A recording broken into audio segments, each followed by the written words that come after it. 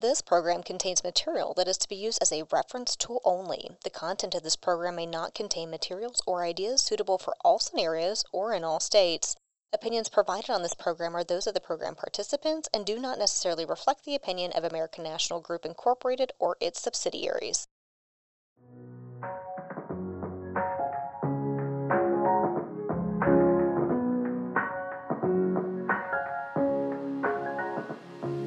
Hello and welcome to On Air with Education and Development. I'm your host, Christina Lashmet, and we have this special bonus episode for you. We're going to be focusing on things you can do to protect your business and our clients' information. I have two guests with me today. First, I have Lelia Starr.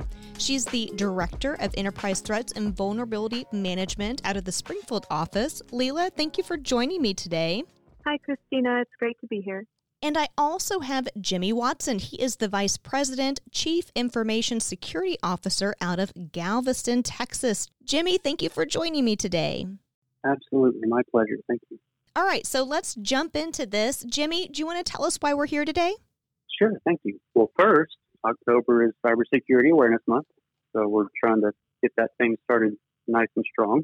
But more to the point, I'm here to really break down and maybe demystify, maybe recenter how everyone should really think about cybersecurity. Before I got into the role of cybersecurity, everybody has that kind of mental picture of, these lone hackers on Jolt Cola in their mom's basement plugging away all times of night, with Matrix looking stuff coming down the screen. And the reality of it, yeah, some people are like that, but for the most part, these are criminal organizations that are really designed and set up to, really run the whole ecosystem of obtaining information and selling that information. That can be really daunting. And there's always been this kind of old adage in cybersecurity. It's like, oh, well, you're already hacked. You just don't know it yet. And I've never really liked that because it's very defeatist. And it doesn't make us feel like we have anything that we can really do or have at our disposal to really influence our future. What I'd like to do is really kind of break that down. We don't have to be perfect. We just have to be good enough. Somebody says, well, the other adage is the good guys have to be right all of the time, and the bad guys only have to be right once. And I would counter that with, actually, the bad guys just have to be able to cross every hurdle we throw at them. But eventually, it's not a capture the flag kind of thing. They're in it for the money. And if it's too hard to get to our network or to our access or our data, then they'll go somewhere else. So we don't have to be perfect. We just have to be better than the next guy because they're not going to waste their time here if they can turn a quick dime somewhere else. I'd like to make a comment that when I think of cybersecurity, it's so behind the scenes that for me, it doesn't feel attainable. This is something that happens and these people are super smart and I'm not a technical person like they are. And so what can I do? But really, we all have a duty to protect, and we all have the buy-in, if you will, when it comes to cybersecurity. Even us logging into a computer puts us at risk, and just because we don't understand it doesn't mean we can't arm ourselves with tools and different things to protect our clients' information and protect our field force running their business. You're spot on. Another quote that I've heard is everybody has access to information and information systems, and every attacker wants what you have. So it doesn't have to be that they have to go and defeat a firewall and bypass antivirus and anti-malware and everything else, especially when all they have to do is type an email and hit send. So a lot of times people kind of want to take that approach, oh, well, it's so complicated and it's so convoluted and, I don't understand all that stuff. That's somebody else's job. And the reality of it is they're attacking the human element because all those other things are done so well. Yeah. That really drives home the point that we as individuals are really, frankly, on the front line of it every single day. Has an insured called you to file a claim on their behalf? Or do you need help with an existing claim? Our concierge team is here to assist you. Dakota here to let you know our claim support group has a line dedicated to American National agents. The concierge team is ready to help you file new claims and get advanced help on existing claims. No need to stay on hold waiting with other callers. We provide front-of-the-line service for our agents. We'll advocate for you when handling claim issues and necessary escalations. We can also assist with Agent Central navigation for claims-related topics. If you're calling from a phone number recognized by the company, you'll be automatically routed to us. You can also email us at concierge@americannational.com. We look forward to working with you. Lelia, you've got some everyday stories to share with us to kind of make this real. One of the most important things that we can all do to combat cybercrime is to be aware and to be educated. You hear examples in the news every single day, if you look for them, of somebody clicking on a phishing email and it led to a security breach that cost a company hundreds of thousands or even billions sometimes of dollars. It can create a loss in reputation. Clients aren't going to trust a company that isn't protecting their data for their viewpoint. And while no cybersecurity program is 100% secure, it's too dynamic for us to be able to say that. We can do our best, and awareness and education play a big role in that. Back in June, there was a news article that kept popping up on the news feeds because it was somebody's best day and somebody's worst day. There was a man who lost an entire city's population's worth of data after he went out one night drinking. And it was because he thought that having the sensitive personal data of, I believe it was 465,000 people on one flash drive was okay because the flash drive was encrypted. He went out drinking, lost the flash drive, and somehow managed to find it the next day, which is why it was also his best day ever. They determined that it had not been tampered with. But can you imagine losing that data, finding out it had been tampered with, and an entire city is put at risk? No, crippling panic attack, even just thinking about it. Oh my goodness, no.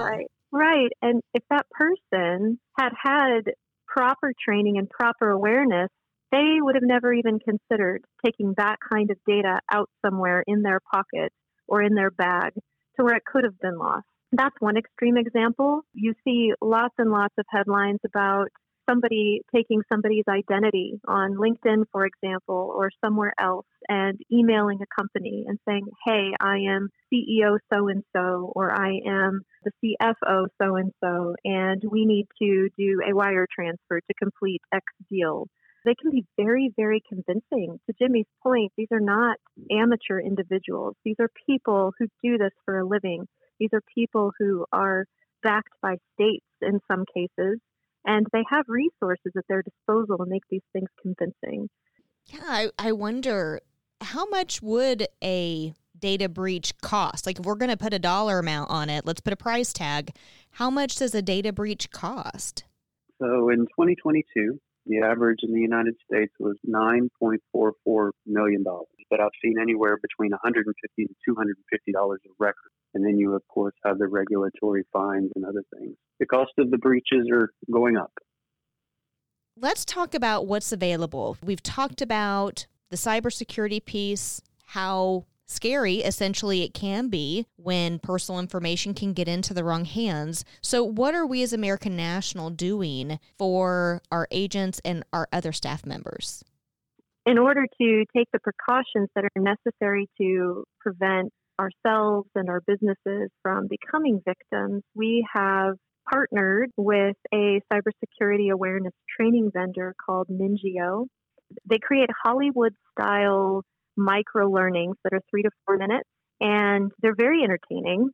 We're going to be making some of those courses available in the next few weeks so that agents can get out there and look at those and take away those learnings and put them into practice. They also offer a friends and family feature, which means that you can sign those that work in your office up to receive the latest video on a monthly basis. They'll have access to whichever video Ningio is putting out, the 3 to 4 minute micro-learning of the month. And these are all based on real events. So they take news headlines and they turn them into lessons learned.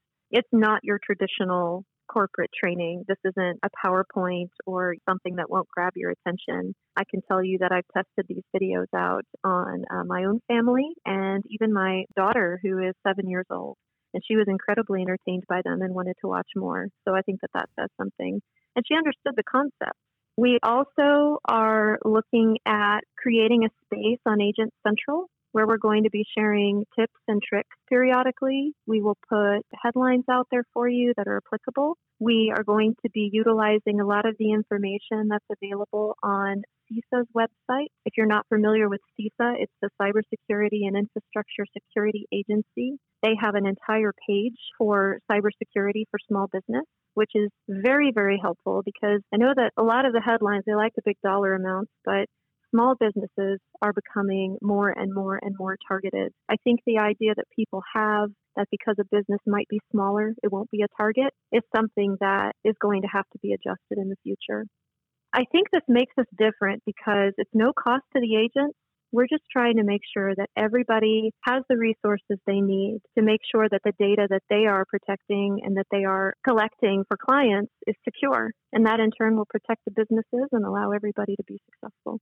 I personally, as a consumer, I remembered when Target got breached. That was a huge thing all over the news. And I think it resonated with a lot of people because it's kind of like the everyday shopper. Lots of folks go to Target and to know that their credit card information was stolen or if they were going to be a victim and the stress of that and having to deal with it, everybody was kind of on high alert. And so you don't think about providing your personal information, easy pay information, that kind of stuff to say your insurance company or your agent. It's just a different level, but it's not that it's impossible, which is why we want to share this information with our folks on the front lines who are obtaining and storing that information. And that's an excellent example. I personally know someone who still won't shop at Target to this day. It's been long enough that they have hopefully and more than likely fixed the issues that were there and that they are more cyber aware than they were before because that reputation loss has stuck with that person. And really, that is one of the biggest threats for businesses is loss of reputation and loss of trust. It's just incredibly, incredibly important that we do everything we can to make sure that we're securing data. American National is proud to offer a variety of products and services to help protect what our clients value most. Though there are situations where American National must decline higher risk business. That's where brokerage operations comes in. Our brokerage team offers access to a network of approved companies that provide our agents with an opportunity to place those ineligible or decline risks. Our team is available Monday through Friday, 8 a.m. to 4:30 p.m. Central Time to assist with placement questions, facilitating appointments, answering company-specific questions, and more. You can reach us directly at brokerage@americannational.com. We are always happy to hear from you. One example of an attack vector that remains at the top of every list and every report that is out there is phishing. 84% of the data breaches in 2021 were a result of phishing attacks. Part of the problem is that we keep focusing on teaching people to look for the red flags. They need to know what the red flags are, but we're not addressing the other issues where the brain fills in the things that it expects to see. That is definitely one of the areas where we need to focus. We need to make sure that people understand how hackers use phishing to steal credentials, the kinds of things that they try to change so that you will fall for their attempt, like a misspelling in a word that you might look over and see it as correct because you expect it to be correct. We need to teach you to read very carefully and understand that your brain may look over something and they'll use that to their advantage. Because to Jimmy's point earlier, these attackers are very intelligent, they're supported, and they know how to play the human element. So we have to make sure that we are as impenetrable as we can possibly be against these attacks. And awareness training is going to be key in that fight. So, Lelia, you're talking about those emails on it, and I'm going to flip this to a personal level, but whenever I get an email to let me know my PayPal account has been suspended and PayPal has maybe 2 Y's in it, but I might not notice because I just see PayPal and my brain doesn't count the second Y because it's not just registers it as PayPal and that's hooked to my bank account and I automatically freak out, click on it, take the steps and boom, somebody's got all my banking information. That's exactly right, because they're going to understand that that is something that your brain will automatically look over and recognize. And honestly, in the past, depending on what your exposure has been, I think that we automatically give a certain level of leeway for things like typos. I mean, how many of us have received a text message where somebody's like, oh, I'm sorry, autocorrect. Oh, yeah, all we the do time. the same thing in email, Yeah. right? But we can't. We have to make sure that we're verifying that that is a legitimate email, especially if it's from a company and it looks like it's something that would be automated. They should have a template, and those are typically free of errors. And if not, reach out. Find out if this is something that's legitimate. Find out if it's not. If it's not, report it. It all goes back to the see something, say something, do something motto that's so popular in cybersecurity. And that's because it's so true. If you see something suspicious, but you don't report it, and your coworker receives that same email, you may not have fallen for it, but maybe your coworker did. So that's another aspect of this. You also don't want to forward anything suspicious. You want to check into it, because if you forward it, you could potentially be sending something malicious to somebody else. You know, when you receive an email that looks suspicious or has a typo, or the domain or the hyperlink looks like it's going to take you somewhere different, don't reply. Contact those individuals through your own bona fide methods, right? If you've got that person's email address in your contacts, start a new email and say, hey, did you send this to me? But if you reply, you're replying to the guy that's trying to hack you. Right? Yeah, not good. And the same thing goes for text messages, especially text messages, because they can put any link they want in there, and a lot of times they'll use a URL shortener. So if you receive a text message from PayPal or Discover or your bank or anything else, call that institution. Use your number. Look at the back of your card, call them. Do not click on the link that they send you, because if it's there for your convenience, it's there for the attacker. Jimmy, you want to close us out here? Yeah, certainly. You know, at the end of the day, the messaging that we're trying to get across here is that cybersecurity is, on the whole, very complex. But when you break it down into the simplest things, there's plenty of things that we can all do to protect ourselves and the information that we can have access to. The little things like not reusing passwords, requiring and using multi-factor authentication when available to us, things of that nature. Everything that we do, you know, it doesn't have to add up to be perfect. It just has to add up to be good enough. At the end of the day, yes, it's daunting, but it's also not insurmountable. And it is a business risk. It has to be managed.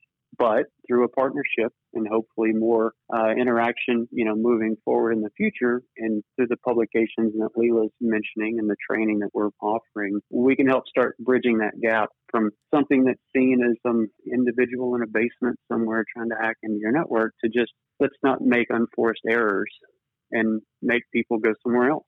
If an agent needs to reach out, say they need help or they have any questions, how's the best way for them to reach you? We can be reached at cybersecurityawareness@americannational.com. That is a group inbox that my team manages. So anytime that you have questions, if you have ideas of things that you would like to see on Agent Central, we would love to hear those too. Please reach out to us and give us your feedback. We look forward to hearing from you.